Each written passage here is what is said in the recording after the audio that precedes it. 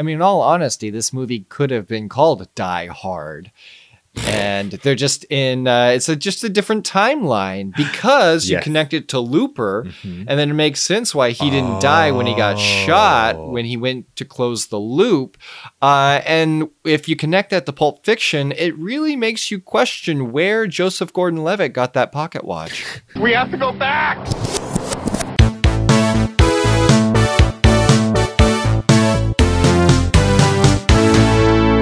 Hello, everyone. Welcome back to the Flashback Flicks Retro Movie Podcast. I'm Ricky. I'm Grayson. And today, are we concluding our Shyamalanathon, Grayson? It's all been leading to this. All trains have been leading to this episode.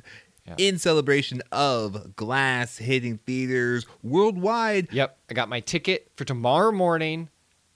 So far, according to the seat selection diagram, I'm the only person in the theater, and I'm okay with that. Yeah, you know, I'm okay.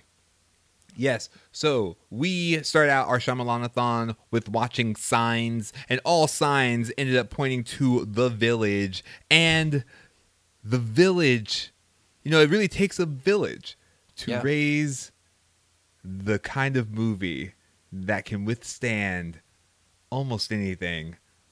Unbreakable. That was an amazing transition, Ricky. Thank you, Grayson. That's all I wrote for this episode. Everything else is up to you. Great. You know, it really made the last 3 weeks worth it. So, Unbreakable, in its purest terms, is a movie about a man learning something extraordinary about himself after a devastating accident. That's it. That's what the movie is. More specifically, Bruce Willis plays a character named David Dunn. David Dunder Mifflin. Which is important. The alliteration plays into the superhero element, like Peter Parker, like that kind of thing. So, yeah, David Dunn. So he plays David Dunn, and he survives this very big train wreck. He's the only sole survivor. And then we basically, through this whole movie, unfold that he actually is a real-life, living, breathing superhuman. And Samuel L. Jackson plays Elijah Price, who has been kind of obsessed with superheroes ever since he was a little boy because he has a bone disease where his bones are very fragile. So he's had several broken bones over his lifetime, like over 40 something breaks in his lifetime. And so he kind of mentors him through discovering his ability because he's one of the few people who actually believe that superhuman beings live among us in the real world, but only to be revealed that he is the villain who has set all of these mass tragedies. Like, he caused the train wreck that brought Bruce Willis's character David Dunn to the surface. Yes, weapons of glass destruction. Grayson, you've been sitting on that for 3 weeks? Oh, 3 weeks. Try 20 years. That's amazing. Oh, man. And so we have the movie Unbreakable. It was another movie written by M. Night Shyamalan. M. Night Shyamalan, like, this was his second movie, right? This came out like after The Sixth Sense. This was the follow-up. Yeah, and there was a lot to live up to. Sixth Sense made a ton of money. It was critically acclaimed. People loved it. And they're like, what a great twist.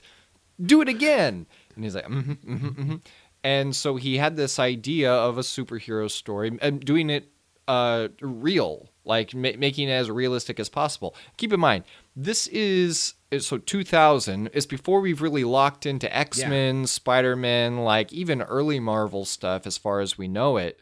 I would like to add, pre-Batman Begins. Oh yeah, 6 years before Batman Begins, I think. Yeah, 5 or 6 years. So he wanted to do it real. What would it look like in real life if superheroes existed? And it was intended to be a trilogy, and I think that's a big thing people don't realize. It seems like a grab at this point, and he meant for it to be this all along. And so when he originally wrote it, this whole first part, this first act, is supposed to be David Dunn's origin. And in the outline, he actually said in an interview recently, in the outline, he had a whole thing about, by this point, it's been kind of revealed through all the glass marketing that James McAvoy from Split is part of this universe. That was the big twist in Split, was that it was actually the long-awaited sequel to Unbreakable, and nobody knew it when they were watching it in theaters. People yelled in the theaters at the end of Split, being like, "Oh my goodness, it's here!"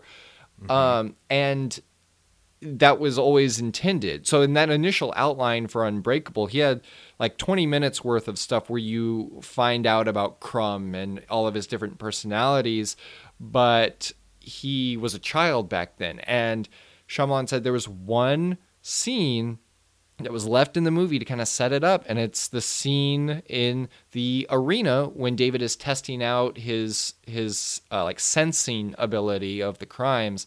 That little kid that's being forcefully led away by the mother, you hear sounds of like conflict, of abuse, and that is then later expanded on in Split as to why Crumb is the way he is. But if he had followed them, it could have been a very different thing. But looking at the way that these three movies connect, it makes sense that it was always supposed to be a trilogy. You start off by focusing on a man who is indestructible physically, but has a broken heart, for lack of a better phrase. Like his family is fracturing. His marriage is very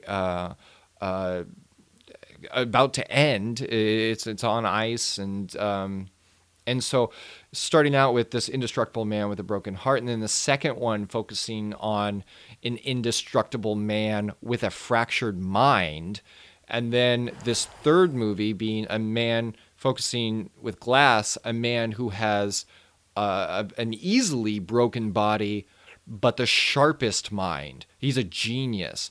And so this whole thing about in the Glass trailer, we hear that sounds like the bad guys teaming up.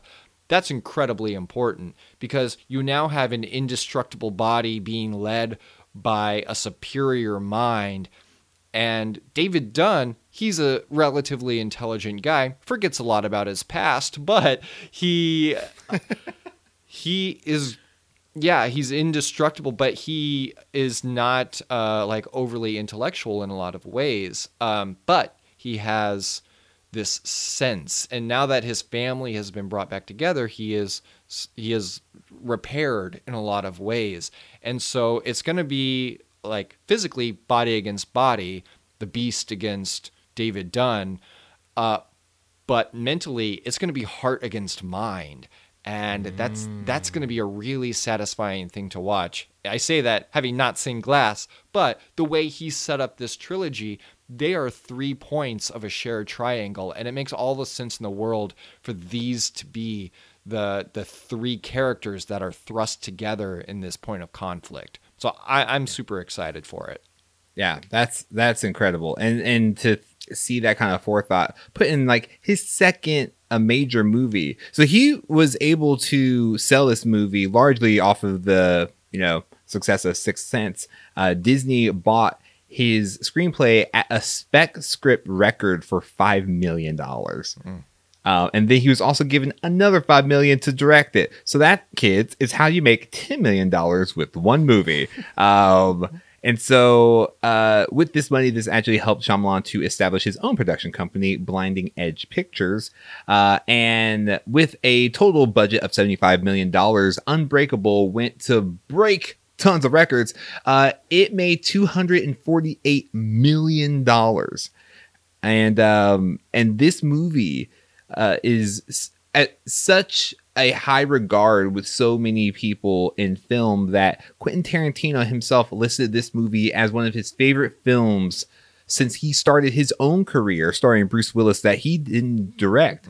And he suggested that the tagline for Unbreakable was, "What if Superman was here on Earth, but he didn't know he was Superman?" Yeah, I'd watch that movie.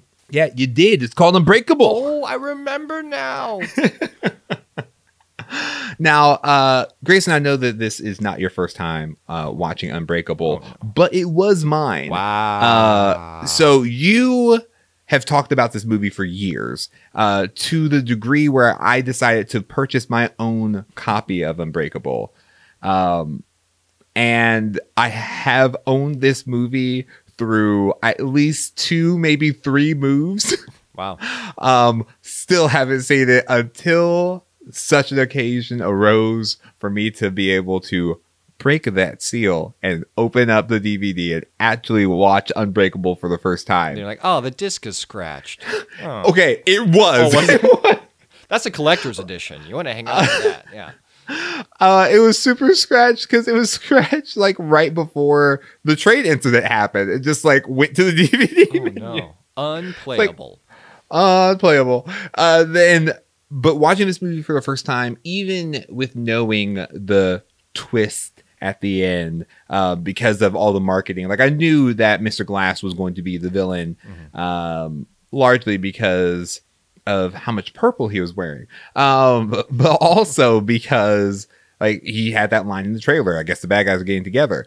But once again, Shyamalan knows how to keep the viewers captivated in the story. I'm like, I don't know, maybe something happens at the beginning of Glass that explains why he turned into a villain. Like, he had me questioning information I knew in this movie from like almost 20 years ago. I'm like, this guy knows how to write a story. Yeah. And one of the special features, they actually talked about how he made it traditionally with a 3-act structure. Like, yeah, you know, hero discovers he's a hero and he has a big fight with the villain at the end. He said he thought it would be more interesting to basically have a whole movie be the first act of a superhero discovering their abilities.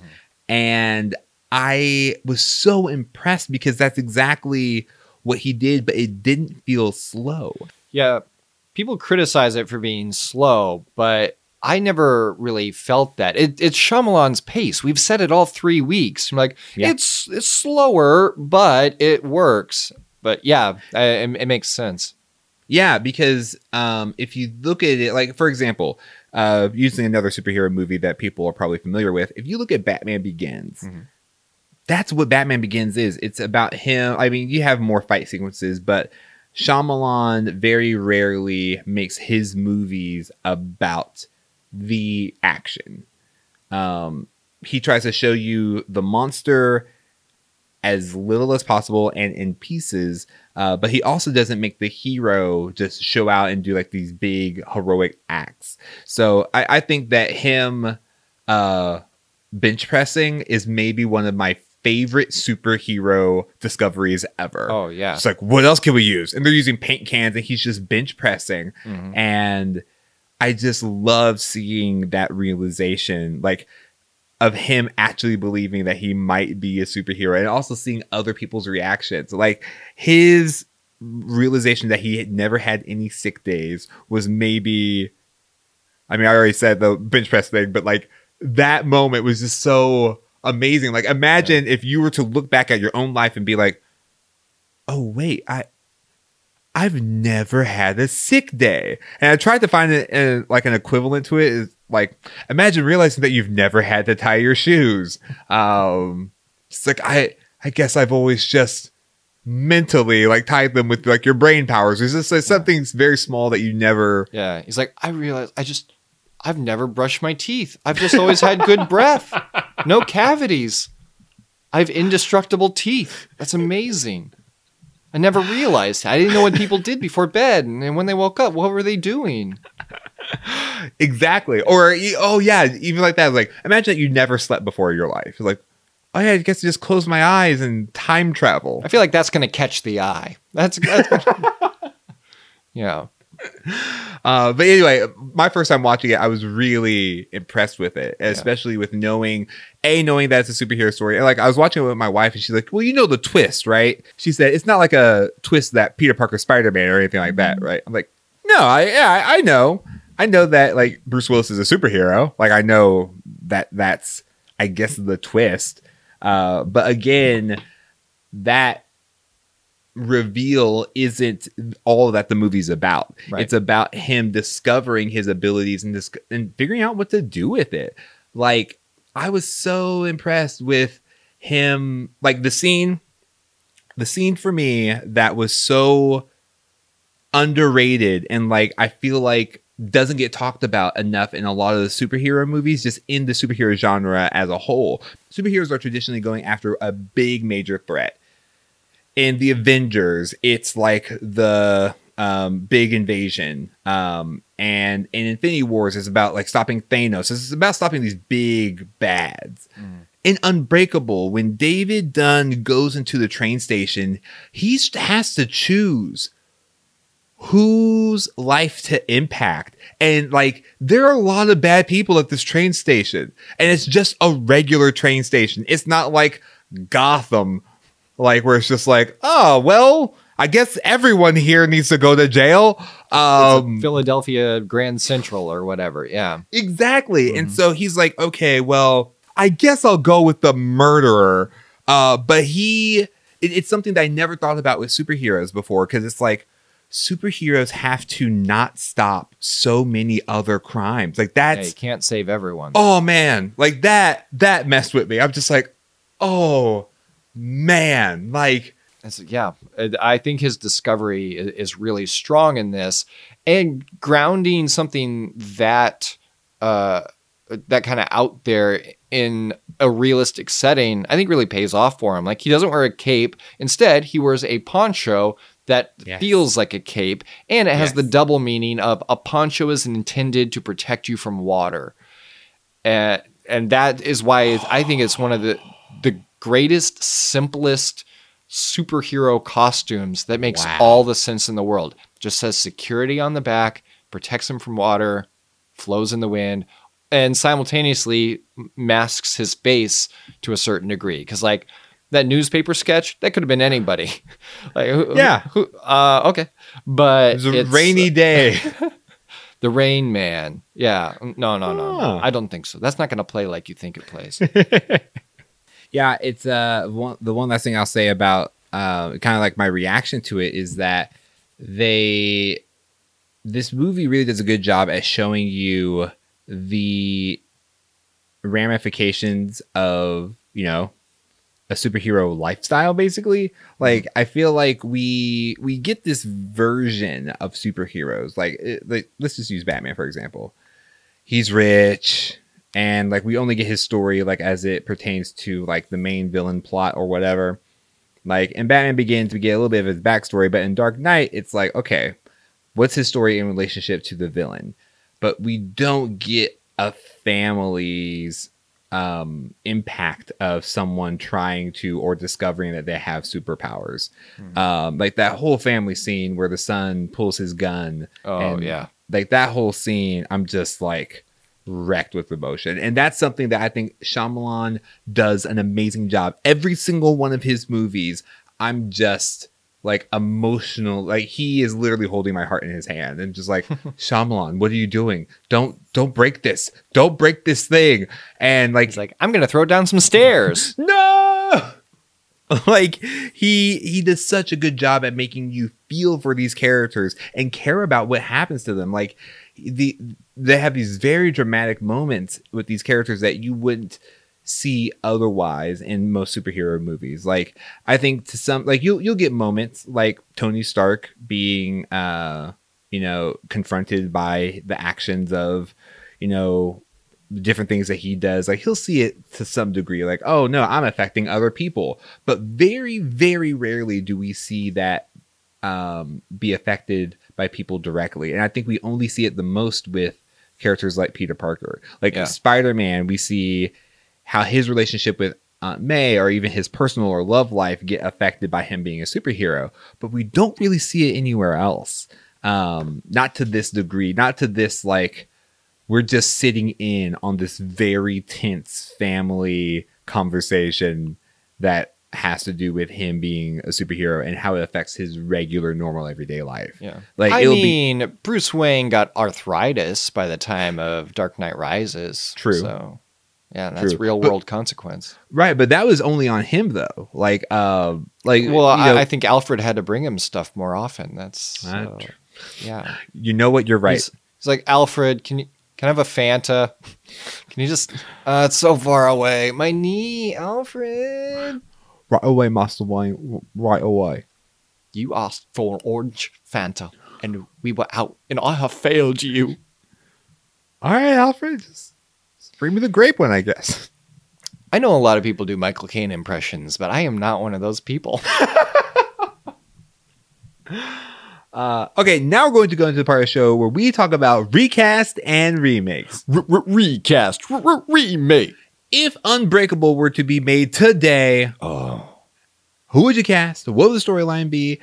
I think I would love to see an MCU take on Unbreakable.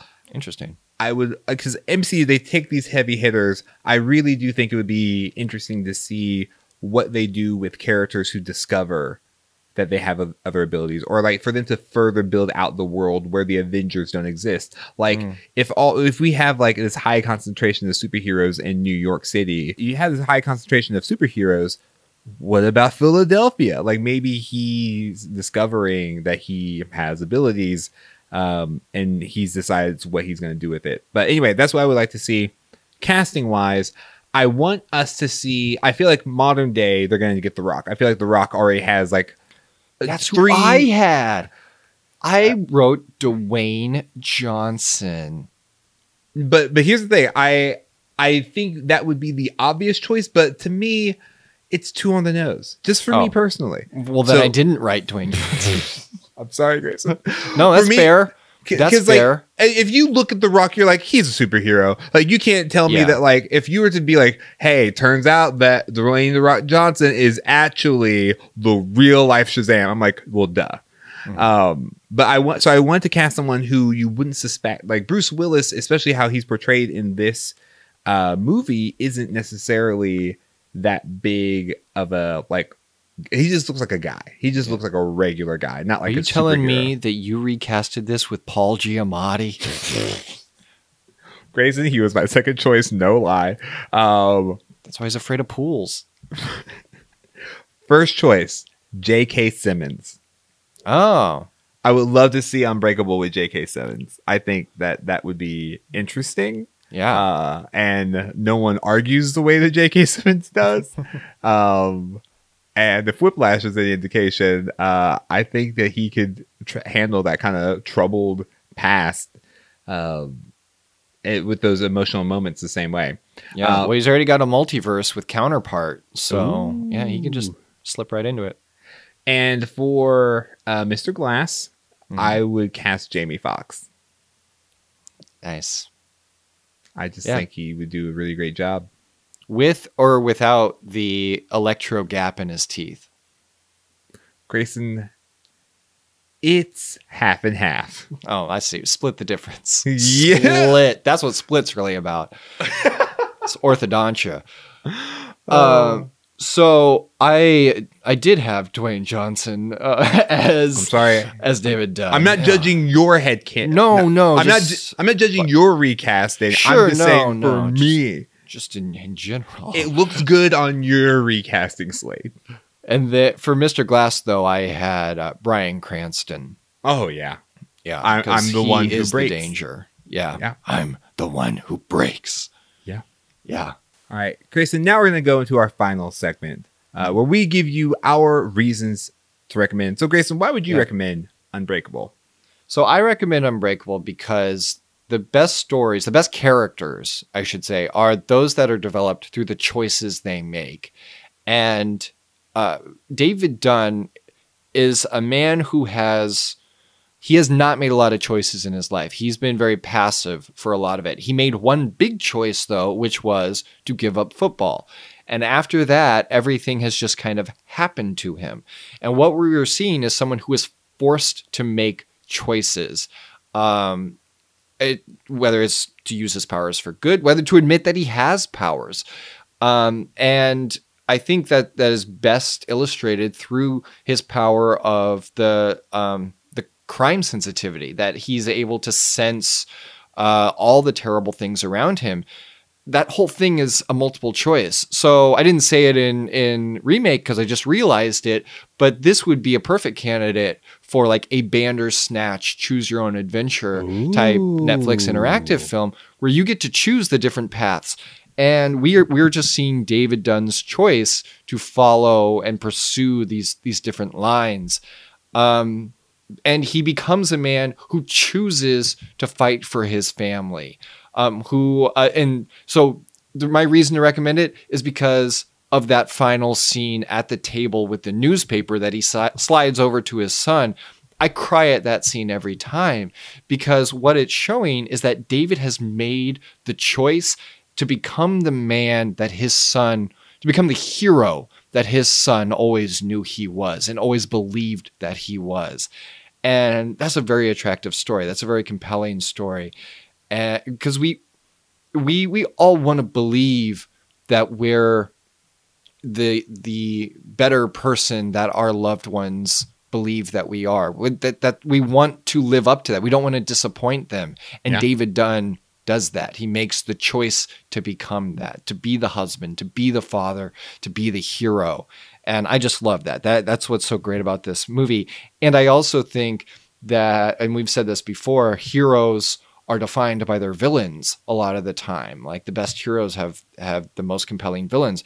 Dark Knight being a great example. That movie is so strong, and Batman gets to be Batman because the Joker is 100% the Joker. Yep. And we are presented with this stealthy, intellectual, twisted villain in Glass that held on the other end of the spectrum to David.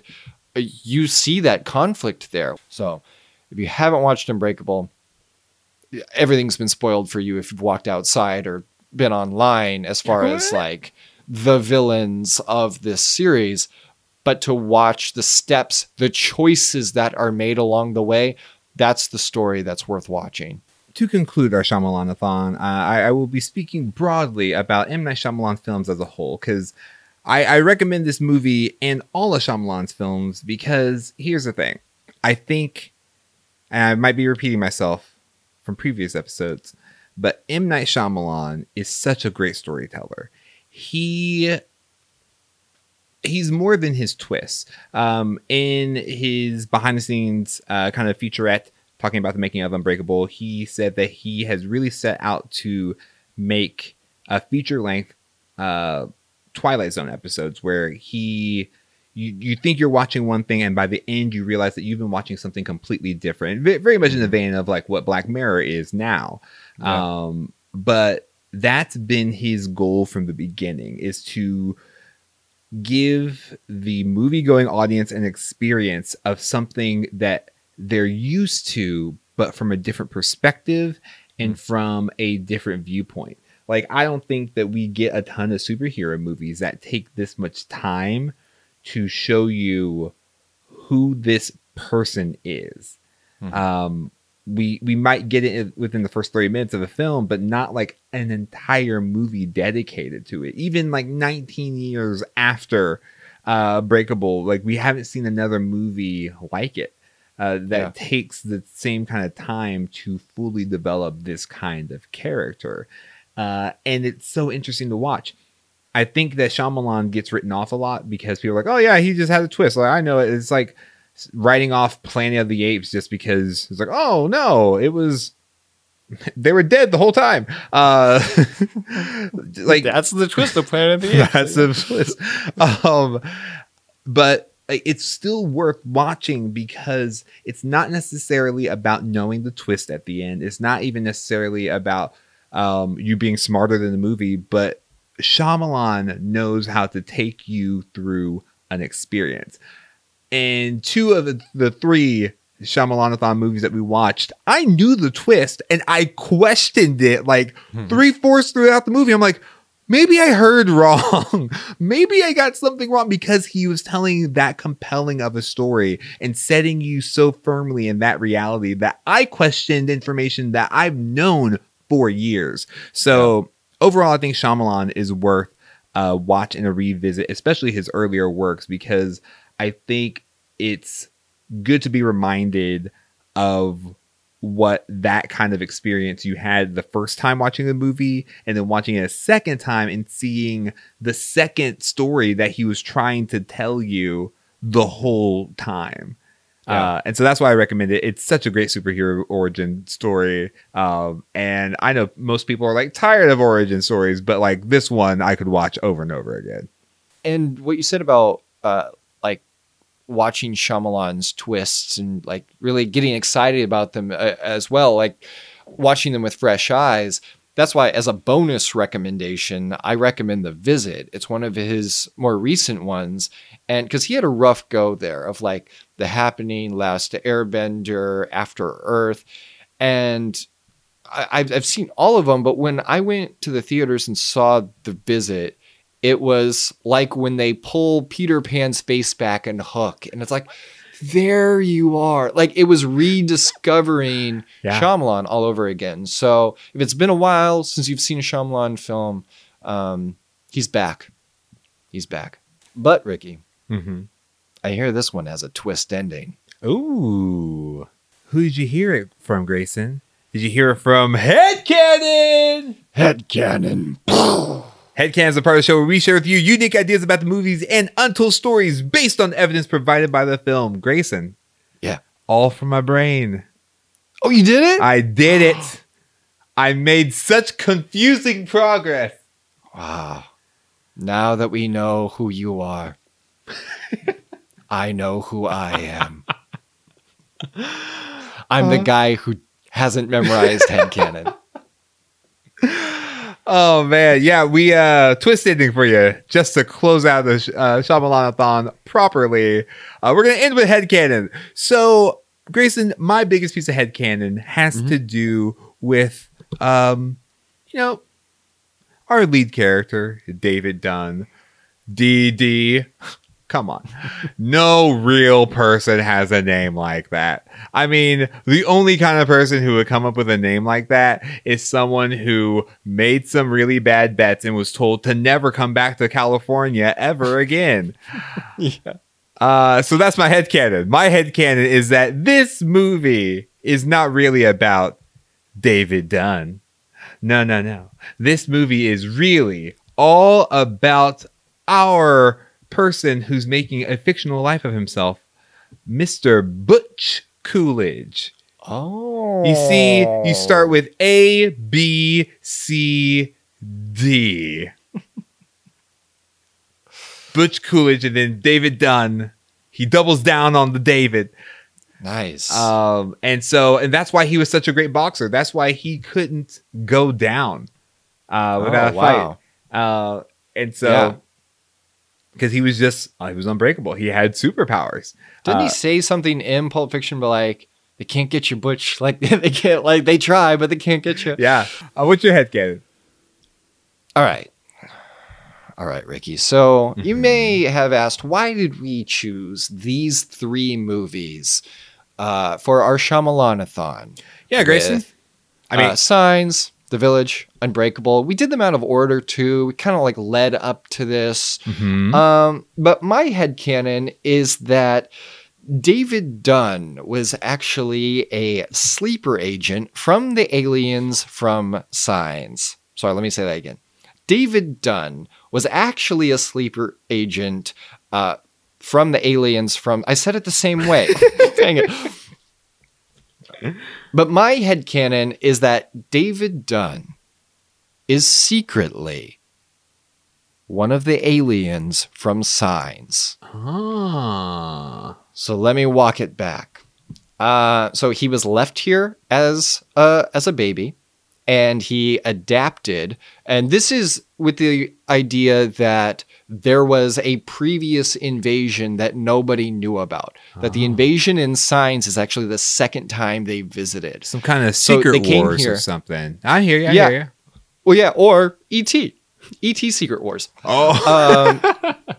But he got left behind somehow. And so he was like raised here. We know that the aliens from Signs can change their color. Who's to say they can't change their shape as well to blend in with that camouflage? And so he adapts a humanoid form to look like what he looks like.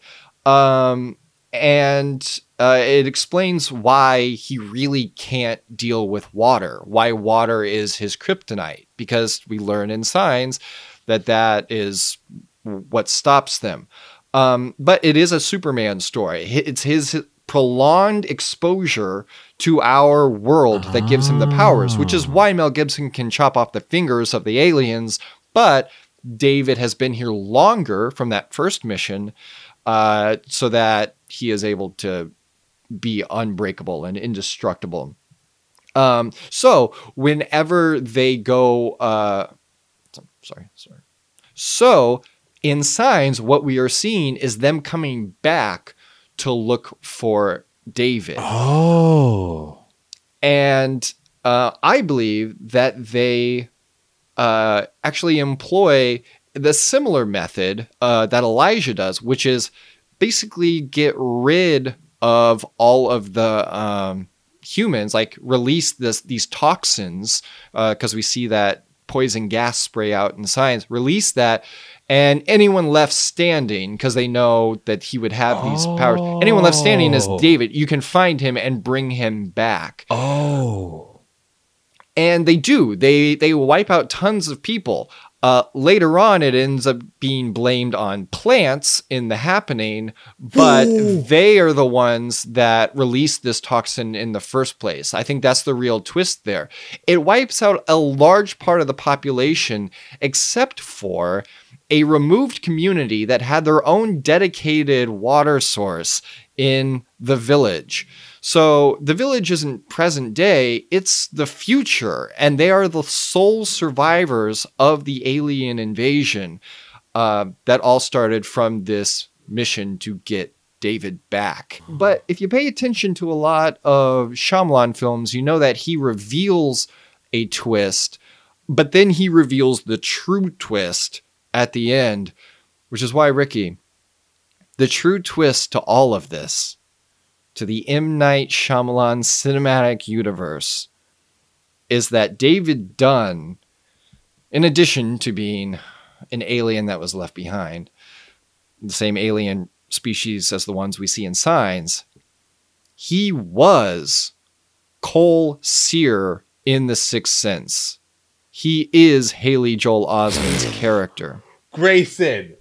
So, we never see the father in Sixth Sense, so we can assume that this baby that was left there is adopted by Toni Collette's character. She raises him like a son. She doesn't truly understand him. She's trying to do the best that she can. He takes on the Haley Joel Osment character. He has abilities that he doesn't understand.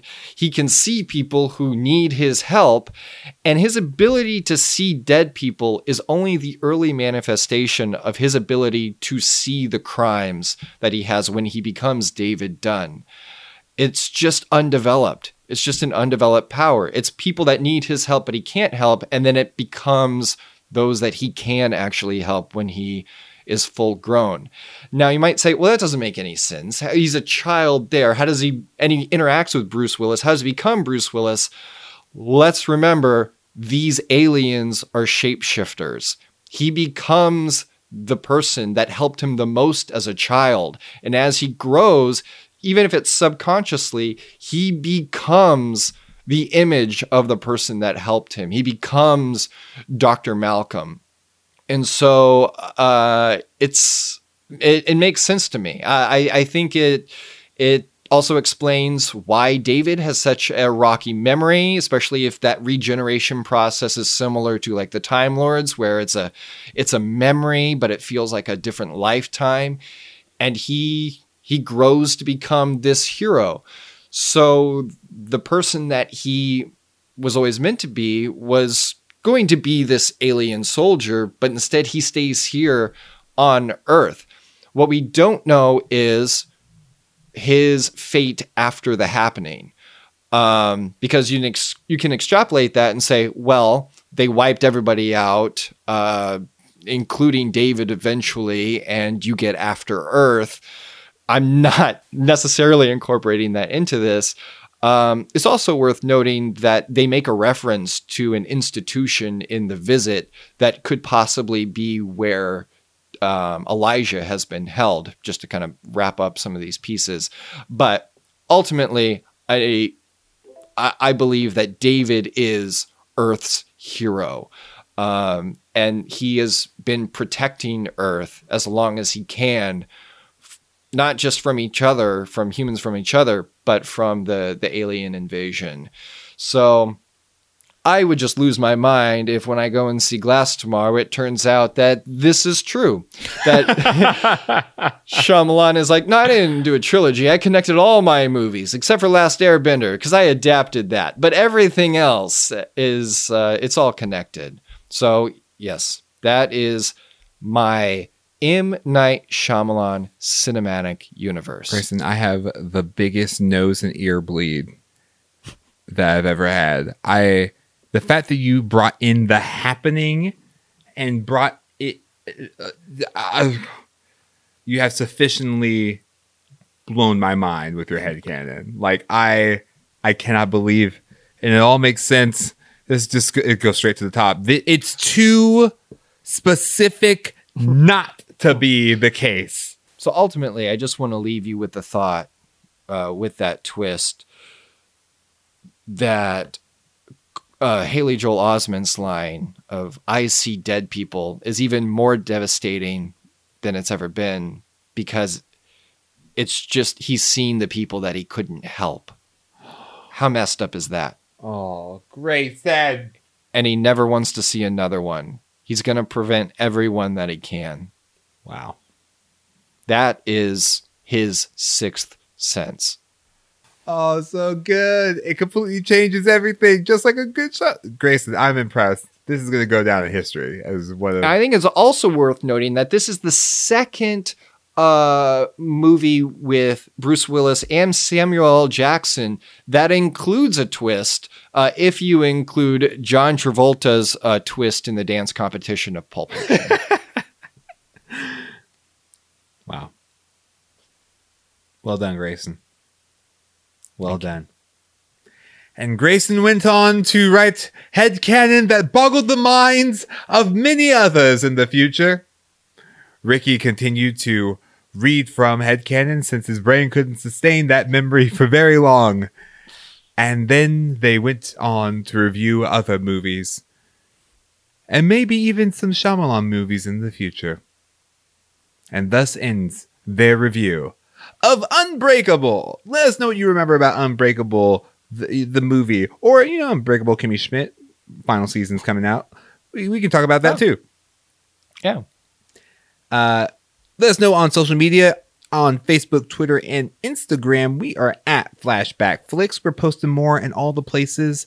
We even have on Facebook and Twitter specifically just some in between the day social media goodies about retro stuff. Like, do you know what a VHS rewinder looks like? Well, let's figure that out on Facebook.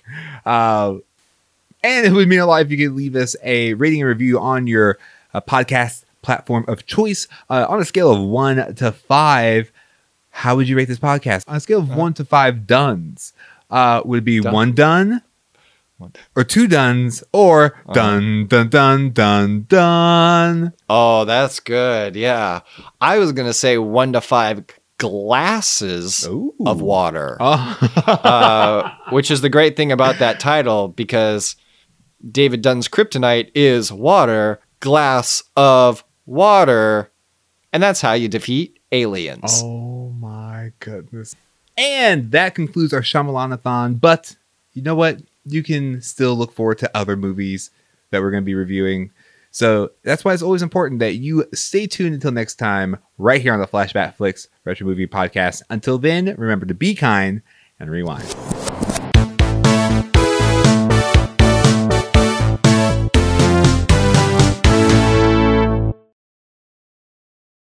Next time on the Flashback Flicks Retro Movie Podcast.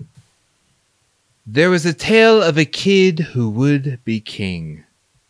So logically, we are going to talk about the tale of a kid in King Arthur's court. Oh, man. It's like they've never heard of rollerblades.